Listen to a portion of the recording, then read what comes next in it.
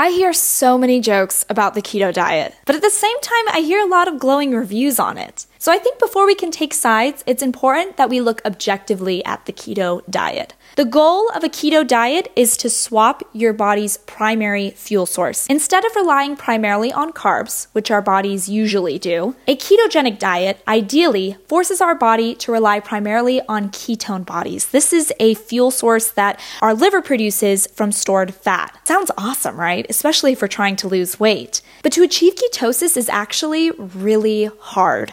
For one, you have to severely cut back on your carbs. You cannot have more than 20 to 50 grams of carbs per day. That is one medium-sized banana. And you can't have a lot of protein either, because too much protein also interferes with ketosis. And to achieve ketosis usually takes many days, and it is so easy to fall out of it. So I think when people say they're following a keto diet, while I think some people are, I think the vast majority are actually following low-carb diets that are inspired by the keto diet. Most people who achieve ketosis are in clinical settings, and they are supervised by nutrition professionals day in and day out. Because the ketogenic diet does have its medical uses. It has been shown to reduce the frequency of epileptic seizures in children.